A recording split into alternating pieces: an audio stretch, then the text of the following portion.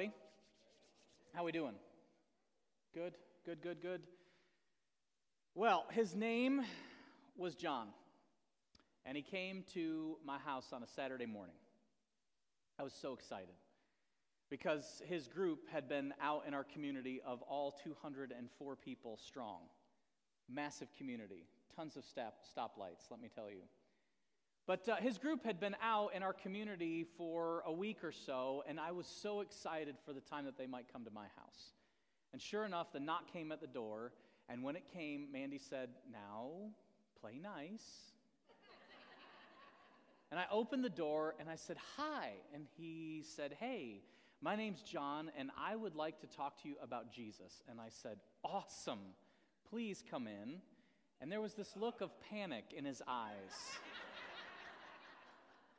And so we sat down, and he began to unfold the literature that was in his brochure and said all kinds of new things to me, things like Jesus was a spirit creature and so on and so forth. And so we talked about this for quite some time, and I let him go as long as he wanted. And I said, all right, before we go any further, I think trust is important. And I need to tell you something. I'm a pastor, and I would love to keep talking to you about this. But I want to acknowledge that I'm going to come at things from a certain perspective, and I want to hear your perspective, and I'd also like to share mine. And he said, okay. How about this? I'm going to bring some friends back with me next week. And I said, great. The more, the merrier. Come on. And so sure enough, the next week, he and his friends showed up. And let me tell you something, friends. Compared to most churchgoers who gather on a Sunday morning, they were far better versed. They knew what they believed. They knew why they believed it. They had all sorts of documents to back it up. They opened up a version of biblical texts and so on and so forth. And they told me about Hebrew and Greek and so on and so forth. And I listened intently for about 30 minutes, and then they stopped. And I got out my New Testament interlinear Bible that has Greek right underneath. And I said, well, that's very interesting because I know Greek and Hebrew too. And let me offer you the full gospel. Because I think you're 90% of the way there, but let me give you the 10% that you're missing that will radically transform your life. And the good news of Jesus is this. He's not just fully divine, he's also fully human. And because he's fully human, he brings you into the divine life. He makes you an adopted son or daughter of God, and he gives you the assurance that you are forgiven of your sins and headed for eternal life with him. Does that not sound amazing? And for the next 20 minutes, I laid the whole thing out there. And that was the last time I saw John's friends. But John wanted to meet again. And so sure enough, we did. The next week at McDonald's, neutral site, of course, we sat down and we began to talk, and he said he had never heard things like this before, and he had wondered why. And so I let him go on for about 10 or 15 minutes and wanted to listen intently to his questions and responded to a few of them.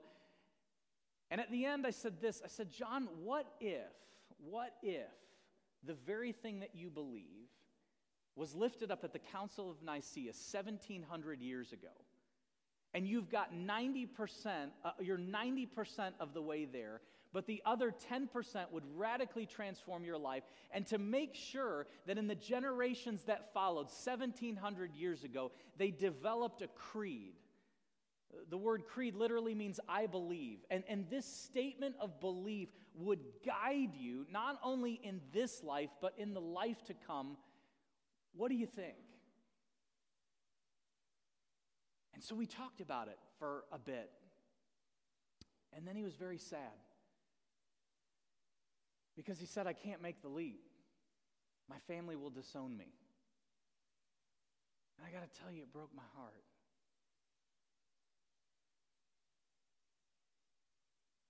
"90% of the way there. But the extra 10% sometimes is so hard." And I suspect some of you are thinking one of three things this morning. One, it's sad that he didn't accept the truth. Two, why would his family disown him? Or three, come on, Brian, everybody has their own set of beliefs, just let him be. Am I close? And that's part of the issue. You see, I think there's this tension in our faith between soft hearts and firm convictions, and we've got to have both. And really, it fulfills two of the key pieces of Jesus' words to us. Soft hearts in loving God and in loving neighbor. This is the great commandment, yes? And also firm convictions that say the Great Commission propels us to go into all the world and tell the truth of who Jesus is. Soft hearts and firm convictions. And this is what Jesus lived all throughout his ministry. And because of it, nobody would exactly claim him. The religious leaders despised him. The Romans hated him. The crowds loved him, but really only for his miracles. The disciples, with the exception of John, abandoned him at Good Friday at the cross. And Judas, of course, we know, well, he betrayed him. Soft hearts and firm convictions. And we see it in the different interactions Jesus has with people. An oft-quoted passage in Scripture is the one where the woman in adultery is dragged in. And the religious leaders are ready to stone him. And I've always wondered the question, where was the dude? Are you with me? And so sure enough, that line comes forward where he says, hey, let the one who is without sin be the first to cast a stone. And we go, yay, Jesus, soft hearts. But sometimes we forget what comes at the end of the passage when he says to the woman, go now and leave your life of sin. Soft hearts and firm convictions, yes? Or the story of the rich young ruler who comes before Jesus and asks the question, good teacher, what must I do to inherit eternal life? And Jesus says, well, what are the commandments? And he says, well, all these I've kept since I was a boy. He had firm convictions, yes? And yet at the end of the passage, when Jesus says, and one thing you lack, sell everything you have and give it to the poor, then come follow me. He went away because he was hard-hearted. He lacked a soft heart. And so all throughout his ministry, we see this beautiful, wonderful tension of soft hearts and firm convictions. And that's how Jesus interacted with people. He had a soft heart. Jerusalem, Jerusalem, I weep for you. And yet firm convictions. We sent you prophets and you've killed them. Well, this passage we're going to read, this letter, I should say, from 2 John is all about soft hearts and firm convictions. I'd love to share it with you here this morning from 2 John. The elder to the elect lady and her children, whom I love in truth, and not only I, but also all who know the truth, because of the truth that abides in us and will be with us forever. Grace, mercy, and peace will be with us from God the Father and from Jesus Christ the Father's Son in truth and love. And I rejoice greatly to find some of your children walking in the truth, just as we were commanded by the Father. And now I ask you, dear lady, not as though I were writing you a new commandment, but the one we have had from the beginning, that we love one another. And this is love, that we walk according to his commandments. This is the commandment, just as you have heard it from the beginning, so that you should walk in it. Two goals of the passage: soft hearts, walk in the commands, and firm convictions, as we're going to find out next week. Watch out for the deceivers that would pull you away from right belief. We use the word orthodoxy to talk about right belief. Soft hearts and firm convictions. And it's written to this elect lady. And I imagine maybe the question we have is, who is the elect lady? I don't know that gal. Well, the elect lady is you. It's us, the church. We are the elect lady.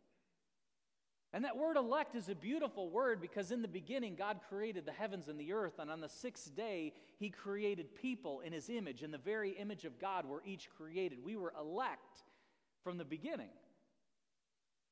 And Genesis 2 tells the same story, but in a beautiful way of its own. The scriptures say that God formed people from the very dust of the earth. You see, the very fingerprints are on you. And what is the image of God? It is an image of love. The ability to be in relationship with the creator of the universe. And with the same love with which God loves us, we're able to love our neighbor. And you say, what about those people? Yes, them too. And God kept electing us.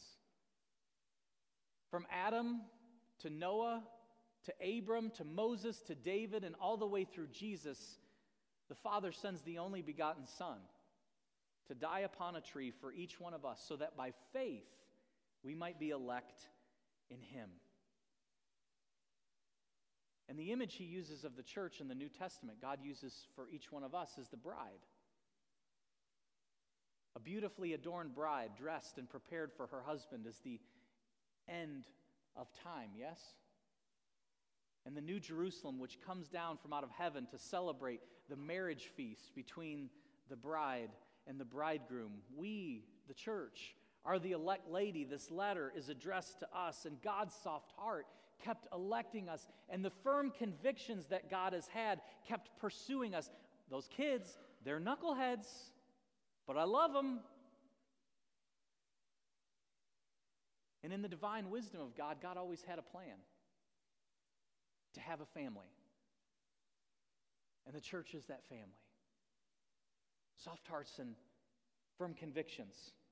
And so look at what John says. He says, the elder to the elect lady and her children, whom I love in truth, but also who know the truth. And that word truth is a really, really important word. The truth shall set you free, yes? And the idea of truth in the ancient world was like a peeling back of the layers to reveal the hidden state of things. It was like peeling back everything that could uncover the truth to let people know reality as it truly exists. I think about that in my own experience of car trips. Been on a few yourself? See, when I was a kid, I asked a lot of questions. And we took a 2-hour car ride to Detroit, Michigan, a lot. So what my parents did was bought me these fantastic books. And if you look, I imagine, into the light, you can see the hidden images that are behind it, but they give you this wonderful 99-cent marker that invariably is going to run out before you get to the last page, but nonetheless, it's an amazing experience, coloring it in and finding the hidden pictures. And God's truth is kind of like that. It paints for us a picture of reality as it is. It paints things the way that God created them and the way God has destined them to be. The truth is what sets us free. And the truth is the soft heart of God and the firm convictions of God. To see and understand and know reality as it is. To take away things that are false and reveal the true state of things. And look at what truth brings us, friends. Those who know the truth, and because of the truth that abides in us, will be with us forever. Grace, mercy, and peace will be with us. Let me ask you a question this morning. How many of you could use a bit more grace, mercy, and peace in your life? I mean, I'm in. Where do I sign? Because grace is favor that you don't deserve, right? And mercy is God giving you what you don't deserve, but because of the abundance of His love, He gives it anyway. And peace is a state that exists between us and God and us and one another, the intended state of things. We need grace, mercy, and peace. And what brings about it is truth. That truth yields grace, mercy, and peace in our lives. That we're the elect lady. That God loves us with a soft heart and invites us into the truth with very firm convictions. Well, that letter keeps on going. He says this. He says, I rejoice greatly to find some of your children, say it with me, walking in the truth, just as we were commanded by the Father. Now, there's something that I haven't shared with you yet about this letter that's absolutely critical to its writing. Do you know what's happening when John writes this second letter? A schism, a divide, a church battle. Sound familiar? And here is the context of what it is that's happened. Don't believe me. Read it for yourself. It's out of 1 John chapter 2. There was a group of people who tried to come alongside the elect lady and deceive them of the truth and were drawing them away from orthodoxy or right belief, pulling them away from right doctrine. And so John, when he notices the elect lady and notices the children of God walking in the truth, the word says that he rejoices, he gives thanks to God. Yes, this is the way that it's supposed to be. And this whole idea of walking in the truth, it's an echo. In fact, if we were to turn our Bibles back to the first 11 chapters or 12 chapters of the book of Genesis, what we would realize is there are these people who walk with God, who walk in the truth, who walk with a soft heart open to the things of God. From Adam to Noah, and then eventually Abram. And Abram was a stinker. That's why I think I like him so much. I mean, Abram, we give him a credit for being a man of great faith, but he was also a man of great doubt. After all, he handed his wife over to Pharaoh. That's pretty messed up. And along the way, when a son did not come along for him, he conceived one with another person, and this turns out to be Ishmael, and that creates its own set of issues. So Abram wasn't always a man of great faith, and yet there's this invitation that God gives him in Genesis chapter 17, a walking in truth moment that Abram has in his life. And God says, I am God Almighty, walk before me and be blameless. Walk with me and be blameless. And walking in truth is like that for us. It's at the heart of the Christian life. You know, I've had some folks lately say, Brian, we got a lot going on. Just what do you mean by this whole phrase, St. Luke loves well?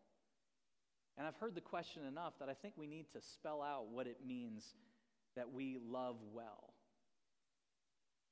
It's what John's talking about here in 2 John, about walking in the truth, about having a soft heart for people and firm convictions about what we believe. That's how we love well. That the moment somebody arrives on our campus, no matter who they are or from what age, stage, or walk of life that they're from, we love them well because the love of God that has been shed abroad in our hearts, that's the love with which we're able to love other people. People maybe we might even disagree with. And yet also we never lose sight of who we are because we have firm convictions about what it is that we believe and who it is that we believe and the trust that that belief, that's what propels us forward. Love and truth, soft hearts and firm convictions. And what tends to happen is we run towards one of two polar extremes. We end up with soft hearts but no convictions. And friends, this leads to hedonism. It's the stuff where you chase the next thing that's exciting or will make you feel good. And here's what happens. If you chase that kind of heart, I guarantee you in life, you'll never find grace, mercy, or peace because you'll never be satisfied. There is only one love that can fill your heart, and that is the love of God. And so you end up with FOMO. Do you know what FOMO is? Fear of missing out? Because you're constantly chasing the next thing. Oh, I've got to have it. My heart wants it. And what the heart wants, it can't be wrong, can it? Or, conversely, you end up with convictions that are so firm and heart that is so hard, you end up in the same camp as the Pharisees. And then you never know where you stand with God. Because it's all works. How righteous am I? Am I living it enough? Does God accept me? Does God love me where I'm at today? And now you don't have fear of missing out. You have fear of not measuring up. See, the gospel calls us to both, to soft hearts and firm convictions, which bring us the very thing John's talking about, grace and mercy and peace. John Wesley, this guy who started a Methodist movement, I think that was at the heart of the movement. In fact, he says in his sermon, The Almost Christian, that there were two kinds of Christians, almost and altogether. The almost Christian lived an outwardly Christian life in every single way. But an altogether Christian adds this love for God and neighbor and a genuine faith, a genuine trust and confidence in God's love for them, not because they were good, but because Jesus is good. Notice what he says in the sermon. He says, the right and true Christian faith is, to go on in the words of our own church, not only to believe that the Holy Scripture and the articles of our faith are true, but also to have a sure trust and confidence to be saved from everlasting damnation by Christ. Here's what's fascinating to me. John Wesley, with a soft heart and firm convictions, preached this sermon. And a year later, he was banned from the pulpit at his daddy's church. And so you know what he did? He went outside and preached from his father's tombstone with a soft heart and with firm convictions, and an invitation that brought everybody from every walk of life, rich or poor, people who have it together and people who don't have a clue. And they came for miles because the truth reveals the hidden state of things. It brings to light that which was concealed from our eyes and our minds and our hearts. And the Methodist movement, oh man, did it get going. Which brings me back to John. You know what kept John from more of Jesus and walking in the truth, walking with a soft heart and firm convictions, was fear. And I think sometimes maybe that's the case for us. What will I miss out on? Will I measure up? Fear of what he'd lose. His convictions were firm, but his heart was hard too. And yet for every John, there's also a Nate. I met Nate, and I'll never forget, he said, all right, I'd like to talk to you. I got a lot of questions, and I want some answers. And I thought, okay, well, let's do this. So we picked a neutral site. At that point, I'd grown beyond McDonald's. I've grown to the savviness of Starbucks, I guess. You know, there's nothing like $6 coffee. Let's go. And so we sat down, and boy, he began to spew forth all of the reasons that the church was bad, and it was all a bunch of baloney. And he said, here's the thing. Church people, they suck. And I said, I agree. Sometimes they do. I'm one of them. I'm with you. And so for the next 9 months, I watched Nate's heart begin to soften to the gospel. And I watched his convictions begin to strengthen about what he believes until he finally said, I'm in. This truth that you've shared is unlike anything I've heard. And that's the gospel that will change my heart. You know, I seem to remember Jesus saying, don't hide your light under a basket. And church, I wonder sometimes if we've either had such soft hearts that our convictions have melted away, or we've had such hard convictions that our hearts have been hardened to the fact that we were once broken too. What this gospel invites us to is to have both.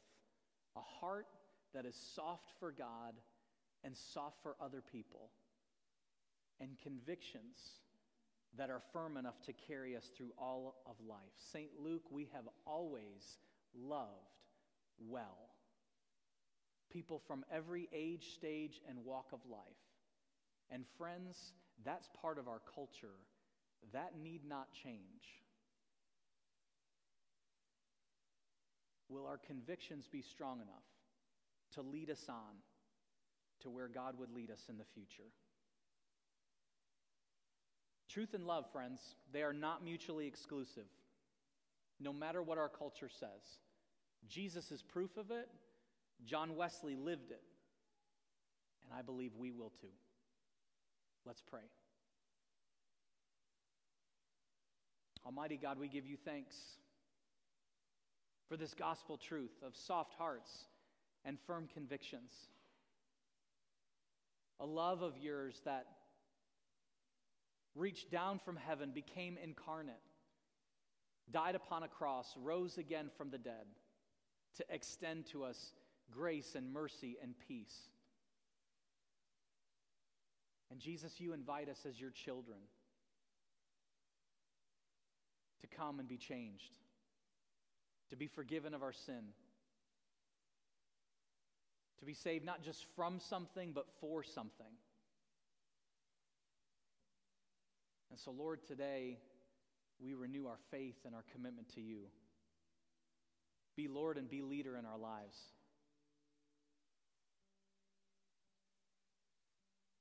We thank you for your grace, for your mercy, and for your peace.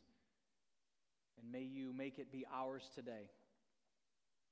as we come to this table with hearts that are soft to receive all that you have for us and convictions which are firm to lead us to this place of grace.